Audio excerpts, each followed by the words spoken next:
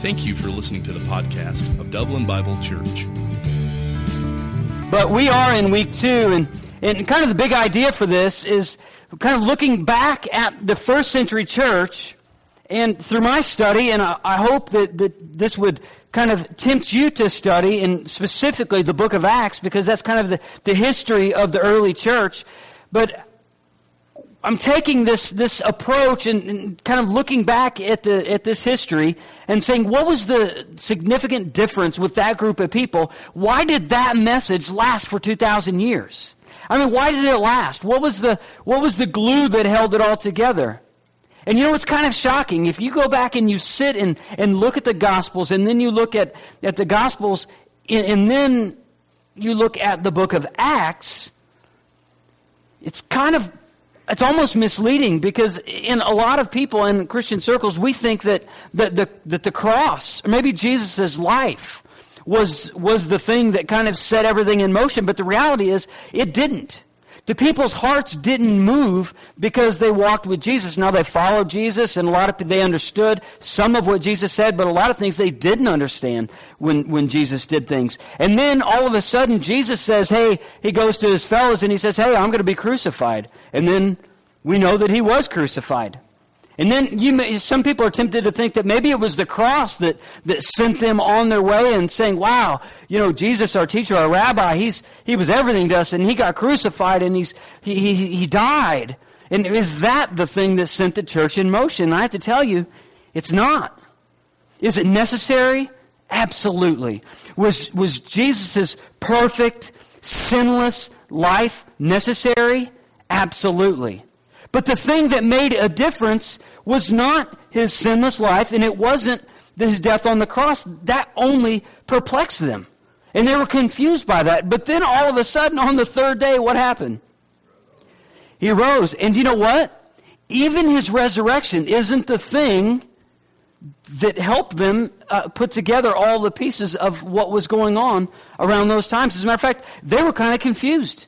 Many of them, they were like up in the upper room, and Jesus comes into a closed room, like through the wall. That's pretty cool, right? So he kind of comes in, and he communes with them in the upper room, and they obviously knew something was very supernatural that was going on, but they didn't understand all the complexity and all that was required of them. But then something happened, days later. Something happened. The disciples, at this point, Jesus ascended, he went back into heaven, and all these things are going on. And he told them before he left, he said, hey, the Holy Spirit's coming. Hey, the Holy Spirit's coming. And they're like, okay, what does that mean? They didn't understand it. But then the very thing that sent the church in motion, where the church became the church, where the truths that Jesus taught started to make sense, this is even before the New Testament was written. But then all of a sudden, it's recorded in Acts 2 that something happens with this group of people, these followers of Jesus, to where now they weren't just spectators of the love of God, but now they were going to be participants with the love of God. And in Acts 2 it says that on the day of Pentecost that the Holy Spirit came down by way of fire. And the people were speaking languages. And it was at that moment that the church began truly. And when the church really started to understand, whoa, I'm not just supposed to be like a spectator. Like when Jesus was around and he was a rabbi and he was our teacher, and they believed, and a lot of them believed that maybe he was God, but they didn't understand what all their responsibility was. And yet they, in a lot of ways, were kind of spectators, and they were just kind of following after Jesus. And Jesus, walk along the shore, and he'd tell a story, or he'd do a miracle or a parable, and they'd scratch their head and say, well, I don't know what that means. Maybe he'll tell us tomorrow, and they just kind of keep going and do their thing. But on the day of Pentecost, they knew, the church knew, that they weren't just supposed to be just spectators of the love of God. They were supposed to be participants of the love of God.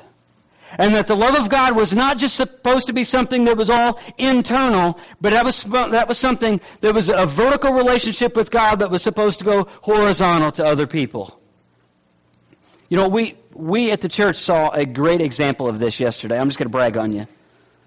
Yesterday, we had about 20 people who came here, and we gathered back here and made sandwiches and all these things, but about 20 people came to serve at the soup kitchen yesterday. 20 people. Look around. What percent of the church is that right now? That's awesome. That's the church that we need to be. And yet, you know what? Those people, and I didn't have the opportunity to actually go over there because I had a prior commitment, but I've gone there many times. And those people in that setting, because I have experience with this, understand what loving others looks like.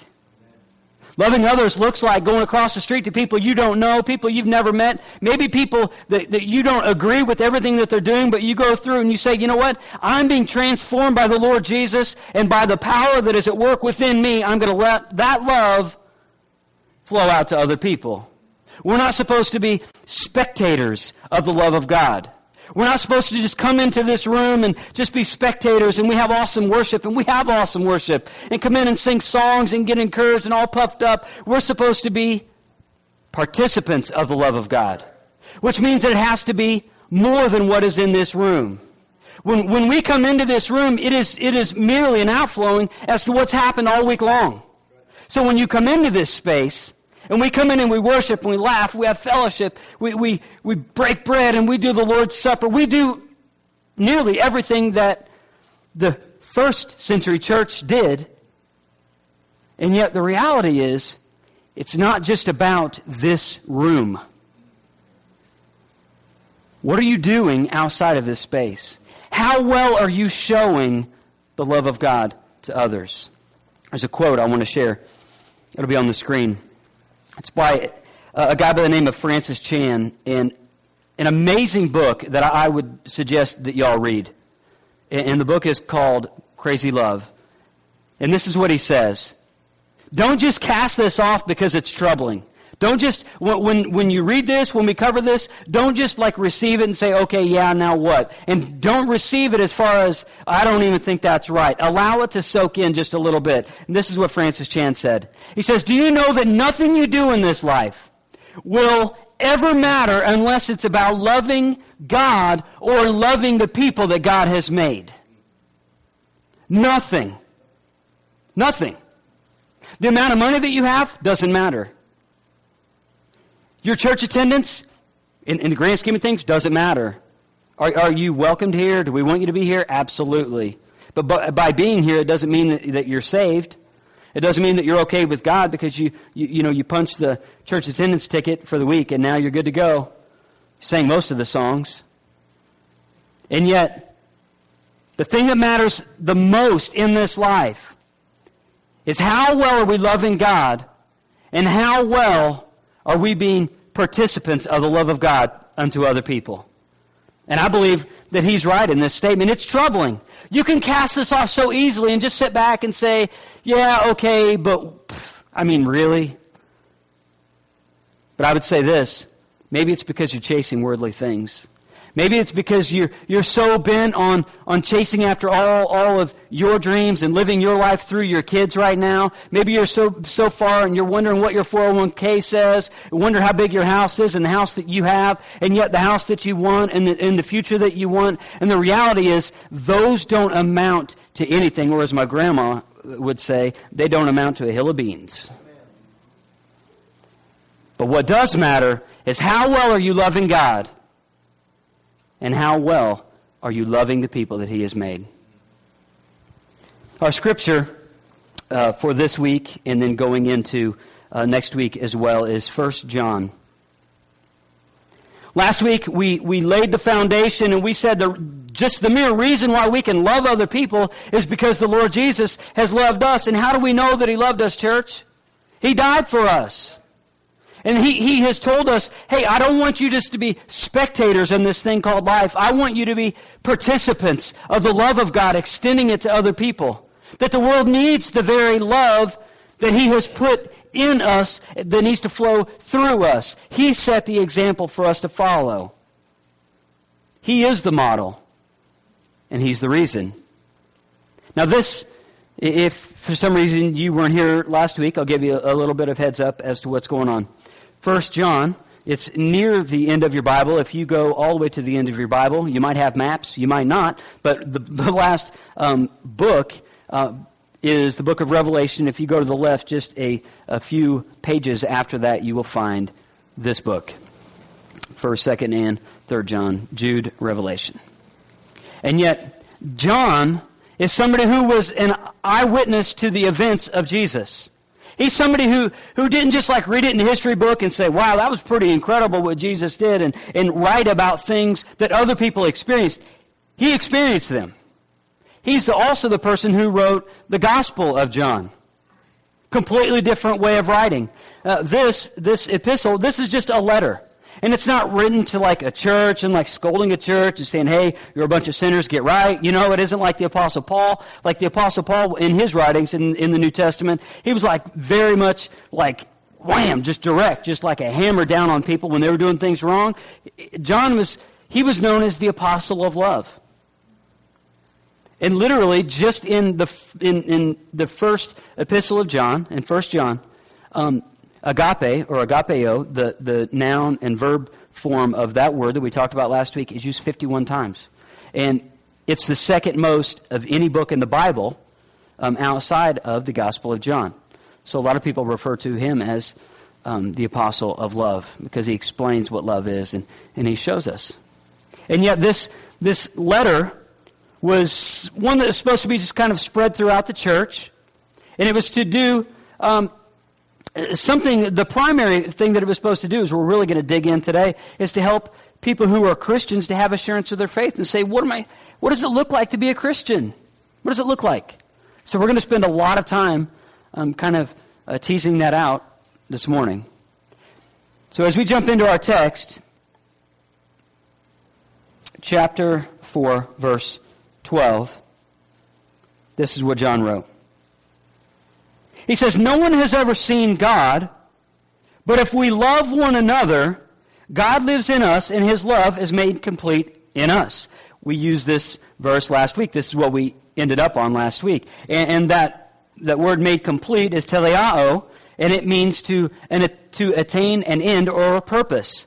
Saying that the purpose of the love of God in us is not to just stay within us so that we can be happy and we can have all these things, but when God's love is made complete, it's when it flows through us. It finds its purpose in us, not just for ourselves, but for the world that's around us.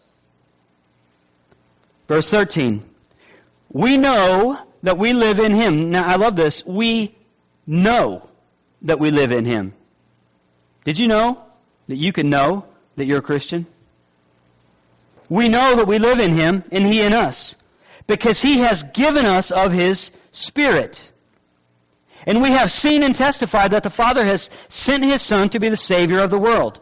If anyone acknowledges that Jesus is the Son of God, God lives in Him and He in God. And so we know and rely on the love God has for us.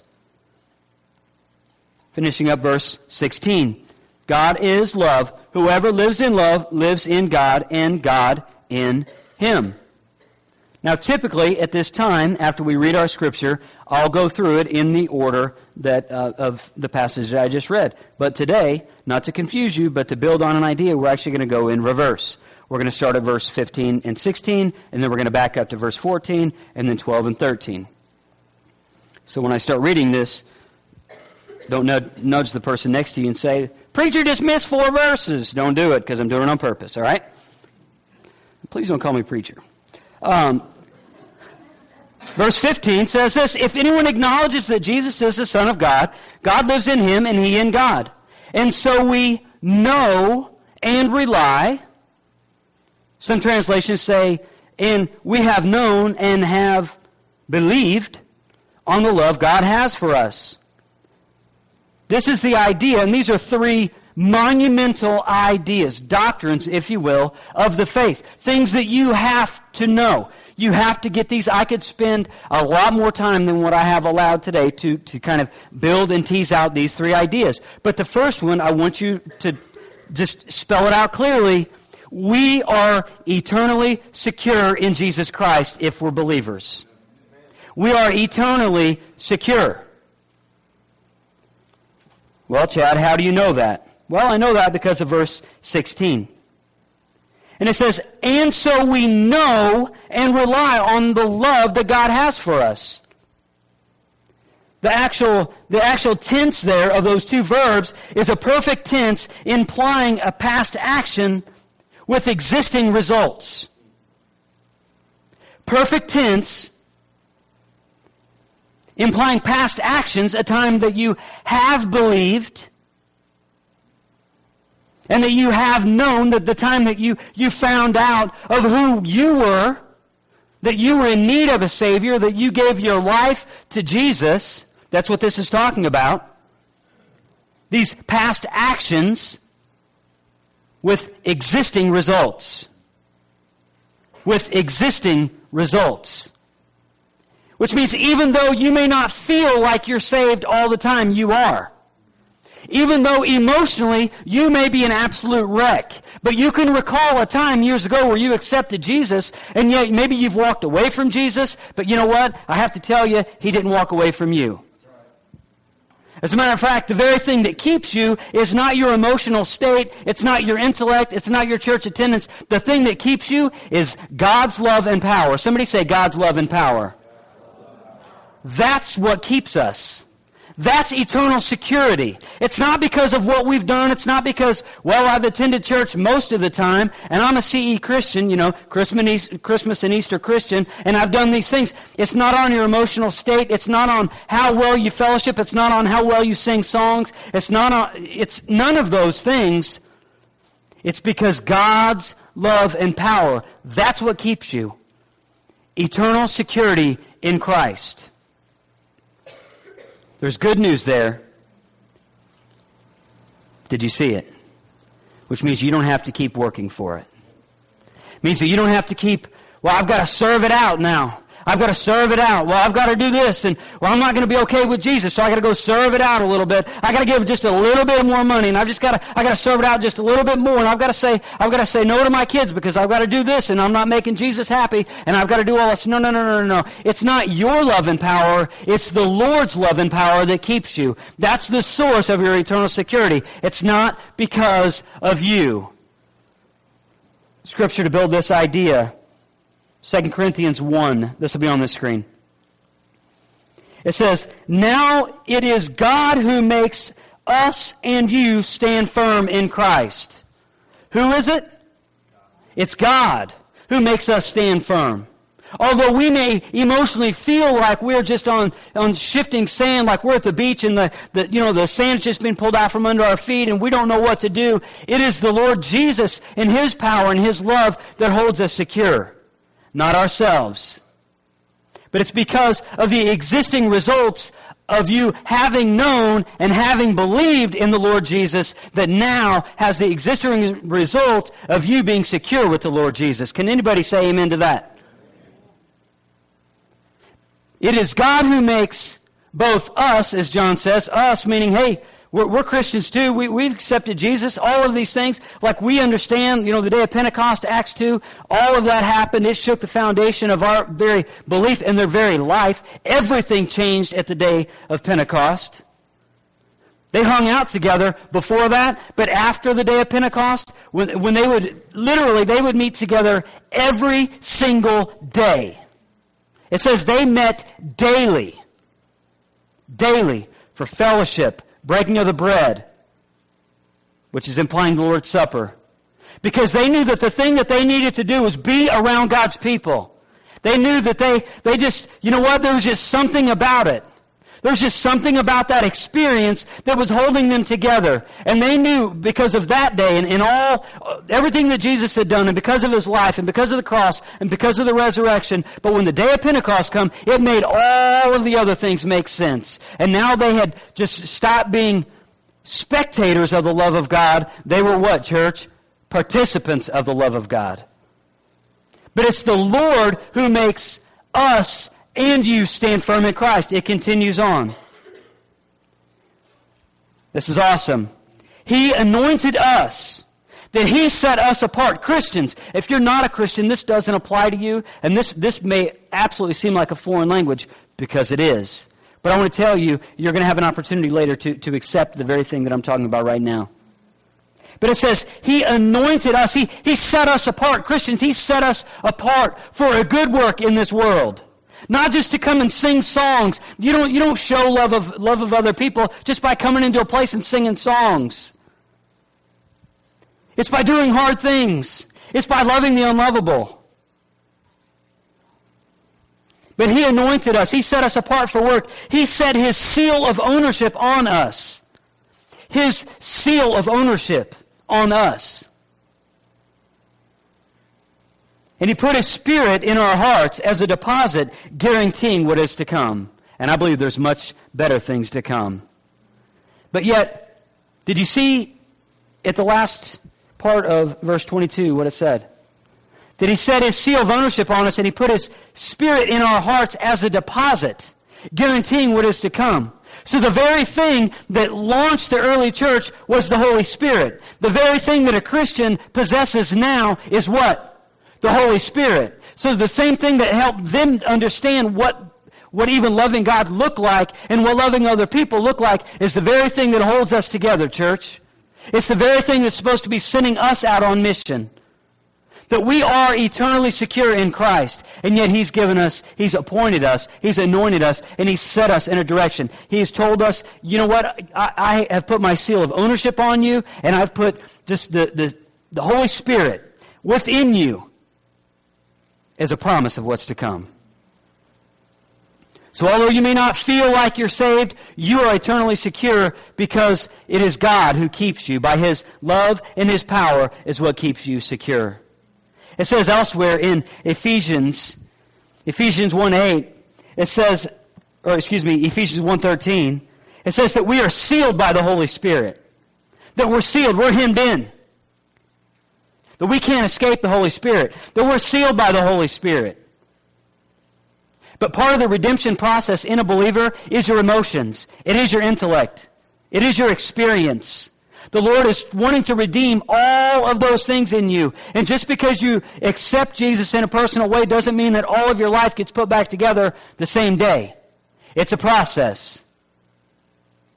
It's a process. But we have the promise of God's Word, and we have the promise of the Holy Spirit that resides in us, that we are sealed by that Holy Spirit. I just imagine a fortress with walls that we cannot climb, with no doors or gates, that we are sealed by the Holy Spirit, and we can't get out. Because we have known and we have believed. And the existing result is God's love and keeping power. Glory to God. And yet Jesus tells us in John 6, verse 37, He says, all that the Father gives me will come to me. It implies that not everybody's getting saved. Not everybody's getting saved. Everybody has a God story. But some people's story of God at the end of their days is one of fear. One of inescapable guilt and shame because they didn't receive Jesus when they had an opportunity. And Jesus tells us in John 6, all that the Father gives me will come to me, and whoever comes to me, I will, what's the next word? Never cast out, because of His love and power. Not because something that you have done or something that you will do or something that you're currently doing. Now, I will tell you this. One problem with this in where we live, and this is probably my experience, it's very limited, but my experience, this is a big problem where we live, currently, in the South. Because people, they kind of doubt their own salvation because they maybe haven't had a true salvation story. And maybe they doubt other people's salvation because they see people who maybe one day walk with God, but then they walked away from God. And then they sit back and scratch in their head and they say, no, I remember that day that you prayed that prayer with me, and now all of a sudden you don't like the church, you don't like me, and you don't like anything else that represents truth. How can that be? Our experience cannot supersede, and it is impossible to supersede God's keeping power and love. Just because you see or think or maybe you understand something doesn't mean that you have a level of understanding of the Lord Jesus, because He keeps us by His power and by His love. And yet, Jesus tells us that whoever comes to me, I will never cast out. If you turn your life over to the Lord Jesus, are there going to be bumps in the road of your life? Somebody say yes. But yet, He keeps us so we are eternally, that means forever, secure in Him. And yet He's given us the Holy Spirit, something to help us in this life. But there's danger in this. There's danger in this because many people have this idea and they say, well, I'm eternally secure. That means I can live however I want to because I'm okay with Jesus. Not the case. If we're eternally secure and we honestly sit back and reflect upon what the Lord Jesus did for us, it should be so compelling for us to sit back and say, you know what? I wouldn't dare knowingly sin, understanding the punishment and the pain that was endured on behalf of my sin. Why would I do that? That's a big problem. And people then use eternal security and say, well, I'm okay with Jesus. I'm never going to go to church again. I'm not going to do anything that I did. I made that decision in youth group, and yet that was so long ago, and now I think other things, and now I'm walking away, and I'm like, so, I've heard all that I want to hear, and I don't want to hear anymore, and then all of a sudden, you sit back and you walk away. It doesn't mean that you haven't known, and it doesn't mean that you haven't believed. So for us, we can't judge other people, and yet we also can't go through and use the eternal security that God offers to us as an excuse for us to continue to sin.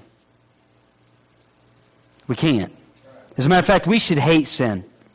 We should despise it so much that we just kind of pour our life into God's Word and say, God, please redeem this and that relationship and the way I talk to them and how I'm raising my kids and the way I'm spending my money and how I'm loving my husband and wife. And I want to know everything about you, and knowing that everything that I find out about you, things will be revealed about my own life. But eternal security has never been an excuse to sin. Ever.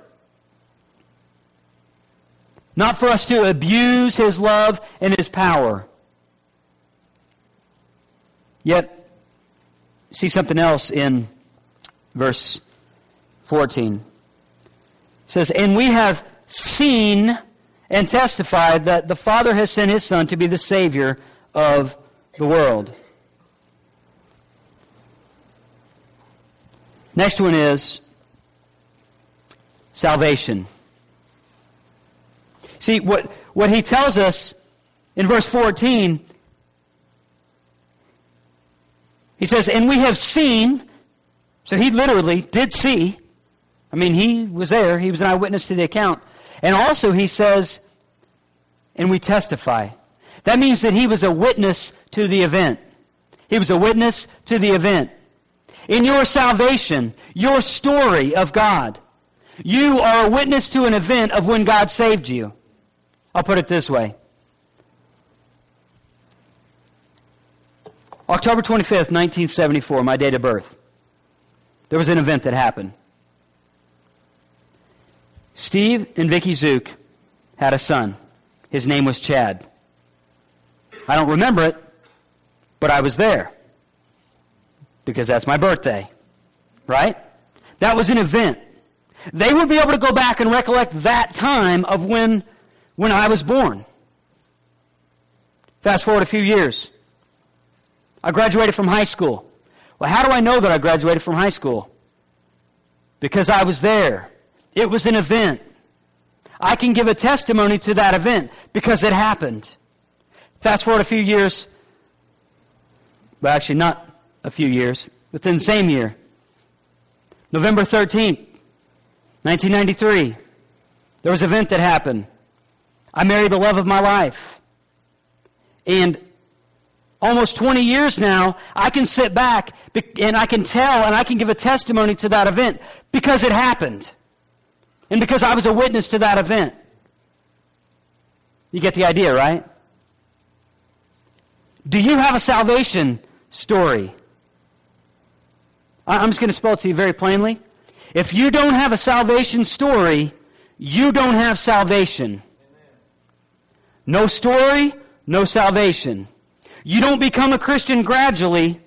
You're not born as being a Christian. It isn't just because we live in the great South that everybody's a Christian because we live in the South and all the people up in the North are sinners. Careful, I'm from the North. You know? It isn't because we're the blessed people in the South and everybody born in the South and we've always attended church, so then I've always been a Christian, because I would say that you've always been wrong in believing that. Because if you are saved, that means that you can give a testimony to the event of your salvation.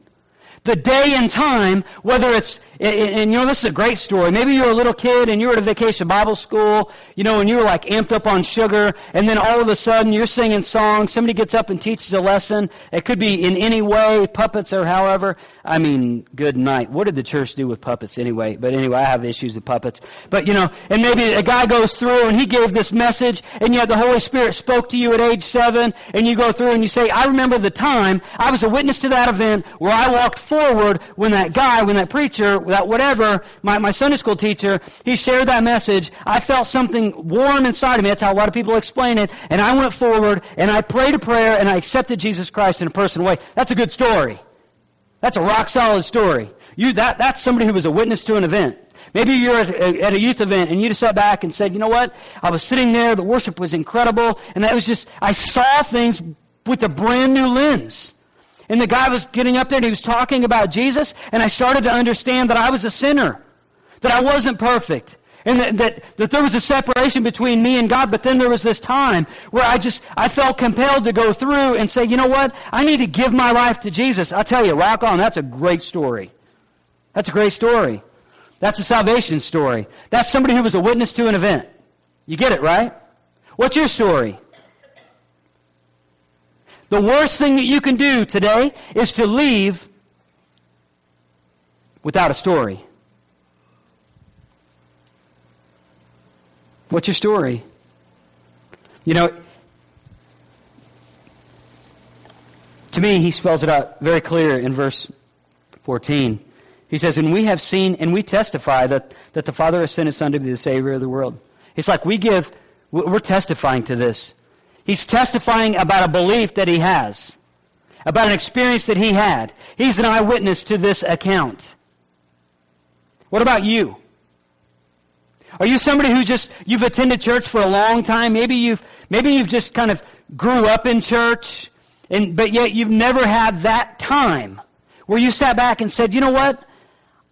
I know that this isn't enough. I know that I need to do something. Maybe you walked an aisle. Maybe you prayed a prayer in a seat. Maybe you haven't. Maybe you've been somebody who's been so inoculated with the gospel that you have not actually received it. You've just heard it so many times, it just seems like a broken record. And Jesus died for sinners. Jesus died for sinners. Jesus rose from the dead. Jesus rose from the dead. If you don't have a story of when you accepted Jesus, a rock-solid story, you're not saved. Please don't walk away from here without a clear story, one way or the other. And I'm not telling you that I'm not trying to be the Holy Spirit and try and beat you up with this idea and trying to make you feel guilty, because the worst thing that I could do is make a false confession of faith. And yet, if you know right now by hearing this, the Holy Spirit, if you know if you are saved, if you're not, because you feel the warmth of your salvation story, or you feel the conviction that you're a sinner still. One way or the other. So, what gives us a story? What gives us a story of salvation? It's not because we're witty. It's not because we're funny. It's not because we attend church well, we sing songs well, we go to, we hang out well, that we do things well, that we serve well. That's not even the point. The very thing, the source of our salvation is God's grace. It's God's grace. Ephesians 2:8-9 says this, it's on the screen. For it is by grace you've been saved through faith, and this is not from yourselves. It's not from ourselves. It's not our idea. Clearly, it's God's idea. God's grace, God's idea. It is the gift of God, not by works, so that no one can boast. We can't take credit for something that God did for us. It was God's grace. And it's God's grace that gives you a story. What's your story? What's your story? Maybe you're an adult and you've attended church a long, long time. And yet maybe in times like this where maybe you even come here for the wrong reason. Maybe you just come here to hear something like, you know what? I just come to church because I want to know how to better parent my kids. The reason why God wants you here is so you can have a story. Because if you have a story, then you have the Holy Spirit's power to help minister to your kids.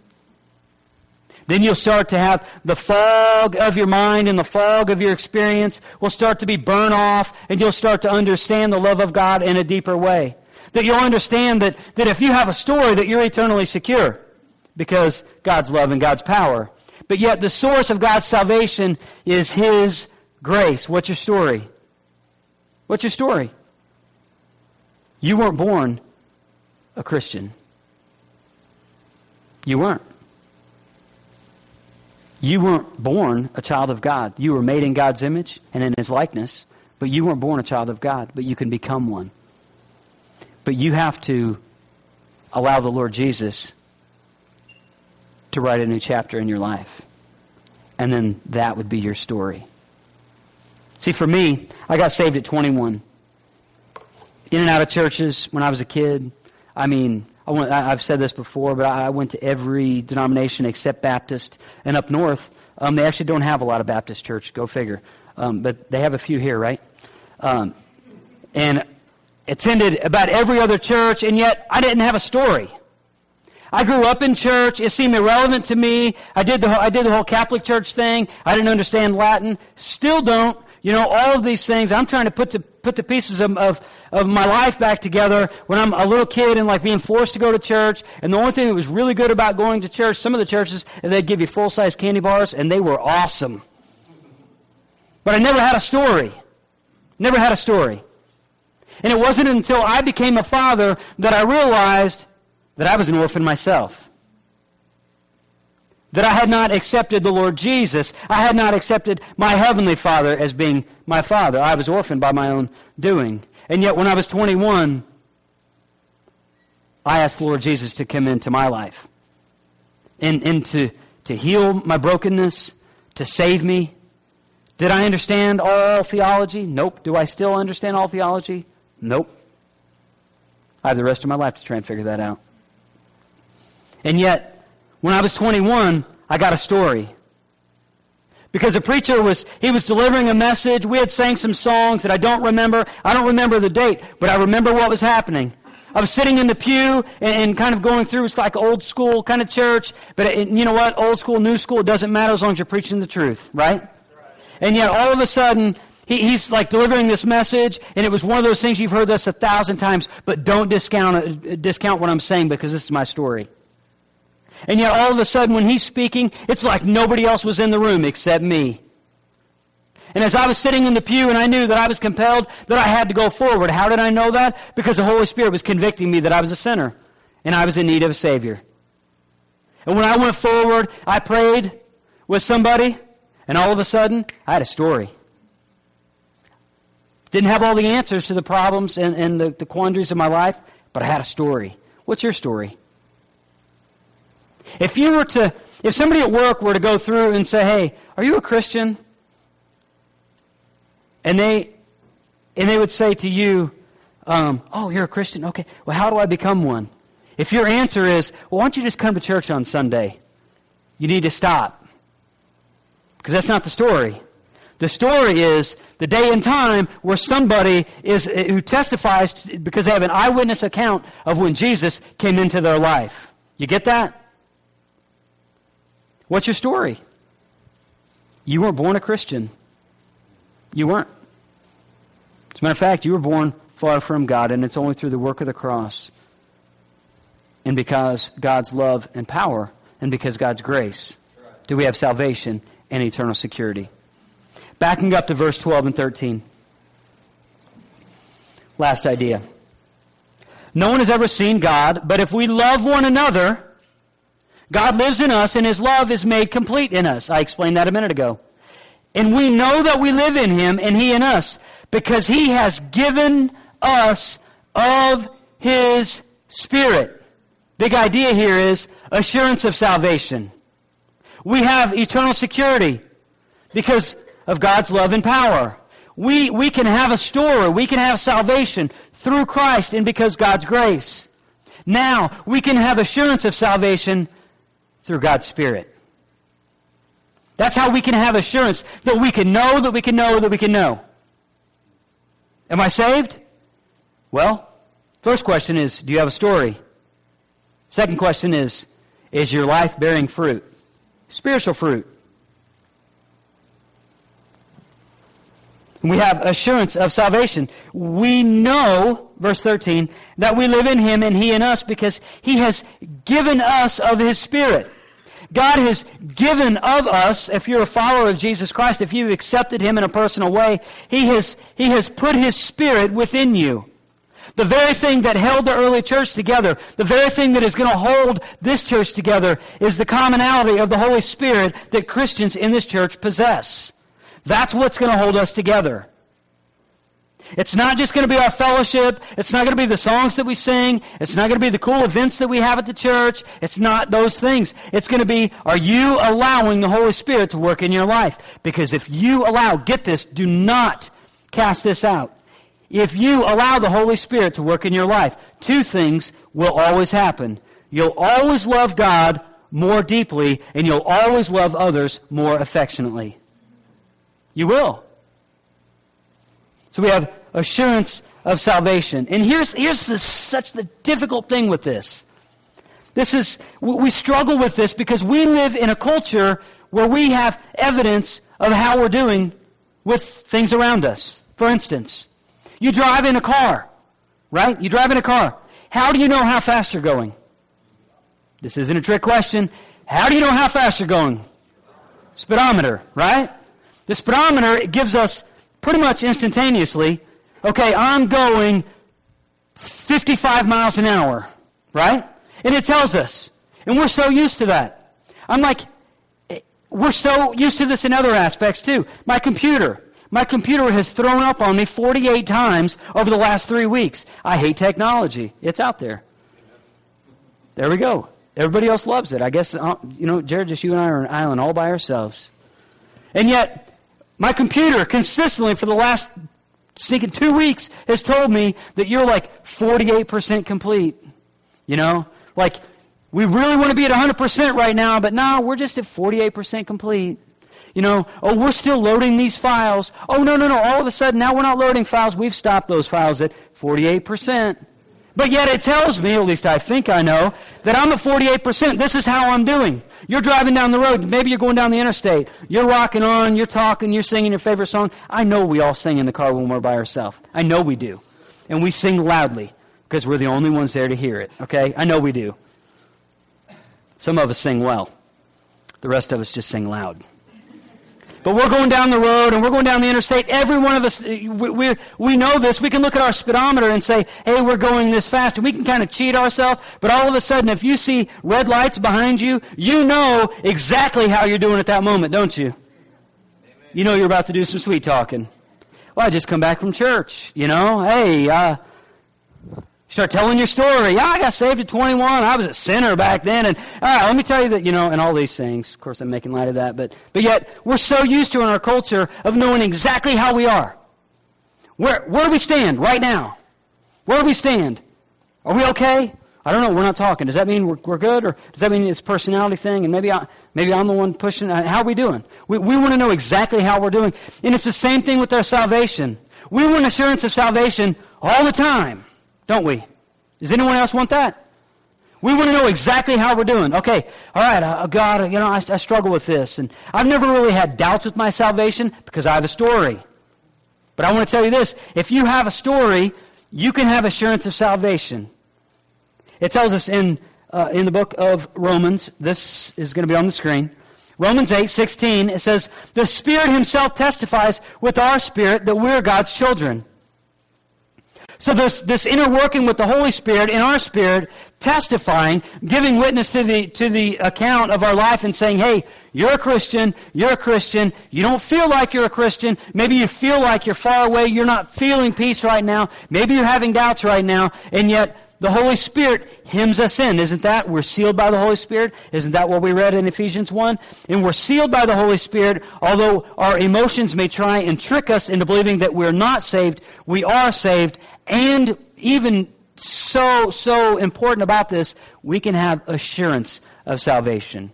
We can have assurance that the Holy Spirit testifies with our spirit and saying, no, you're saved. Remember the other day when you were about to do that thing and the Holy Spirit spoke to you and said, hey, don't use those words. When the Lord kind of course corrects you when you're trying to go do your own thing, that's assurance of salvation. That's one aspect, because the Lord's trying to keep you from making a wreck of your life. That's just one simple way. Yet we live our life and we want to know instantly, how am I doing right now? Instantly. Am I good right now? God, I don't feel good. I feel like I've made mistakes. Are we okay right now? And yet He gives us the prescription so we can have assurance of salvation in Galatians 5. Scripture that you are very familiar with. They call them the fruit of the Spirit, and the Spirit that resides within you also is something that helps us to have assurance of our salvation. Not only do we have a story, we have an eyewitness account of that day when we made that decision for Christ, that day in that moment, but then also we can have assurance along the way. And the list is love, joy, peace, patience. I said them out of order. Love, joy, peace, patience, goodness, kindness, faithfulness, gentleness, self-control. You know what's interesting about all of those fruits of the Spirit? They all have a vertical relationship with God. Love, joy, peace, patience, kindness, gentleness, self-control. And they all have a horizontal relationship with other people. It's like we cannot be in a good vertical relationship with God and be in bad horizontal relationships with other people. It's just impossible. Because the very thing that holds us together is the Holy Spirit. The very thing that testifies to us if we're doing well or not doing well as Christians is the Holy Spirit. And yet we can have assurance of our salvation because of the fruits of His Spirit. How well are you loving? What's your joy level right now? Are you at peace with God? Are you gentle with others? How's the whole patience thing working for you? Do you feel like you have any self-control? The work of salvation is not one for us that means all of your life's put together. I got a story, I accepted Jesus, and now, everything's taken care of. The reason why we have the fruits of the Spirit is so that we can rely upon those and we can say, okay, God, I know that I'm sealed by the Holy Spirit. I know I'm eternally secure. I have a story. My story is my salvation. And now I have assurance along the way because you know what? I'm not loving perfectly, but I'm loving more increasingly. I'm not joyful all the time, but I'm more joyful than I used to be. You know what? There are areas of my life that that I know that the Holy Spirit's still working on, and I don't feel like I have self-control over those things, but I'm better than I used to be. There's times where I'm just absolutely impatient, but I remember who I was before Jesus, and that guy was incredibly impatient. You look at the fruit of the Spirit, and all of those things, we're not going to be doing those things perfectly, but we're going to be doing those things increasingly. We're not going to be doing them perfectly in this life. We're not. The work of salvation is one because you've given a story. The work of sanctification, the process of refining your life and redeeming all of you takes a lifetime. It's setting you apart, getting you ready for heaven. And yet the work of sanctification takes a lifetime. Salvation takes a moment of a time where you have known and you have believed. What's your story? Do you have a story? Is your story one that says, you know what? I grew up right here in Middle Georgia. My parents drugged me to church. I drug my kids to church. And now I drag myself to church. Or is your story, you know what? I remember a day, no matter what age you were, but I remember a day where I accepted Jesus Christ in a personal way. And I remember on that day that my life started to be different. That I didn't love everybody like I want to, but I loved them better than I used to. But yet, because you were a witness to that event, and that you knew that you didn't understand all the theology behind it, but you started to understand that, wow, okay, this is amazing. Like, we all have something in common. All Christians have things in common. We may be of different ethnicities, different backgrounds, different whatever, everything else that makes us different. But yet, if we have the Holy Spirit, we have everything in common. Because the Holy Spirit is the thing that kept the early church together, and it's the very thing that's going to keep us together. How well are you loving God? Before you sit back and say, you know what, I think I'm loving God. I'm rocking in that area. You can't separate these two. So let me ask it this way. How well are you loving other people? How well are you loving all the people that God has made? You see, that sits a little bit different. That sits a little bit different. Because if we're in a growing relationship with the Lord God vertically, it will bear fruit horizontally. It has to.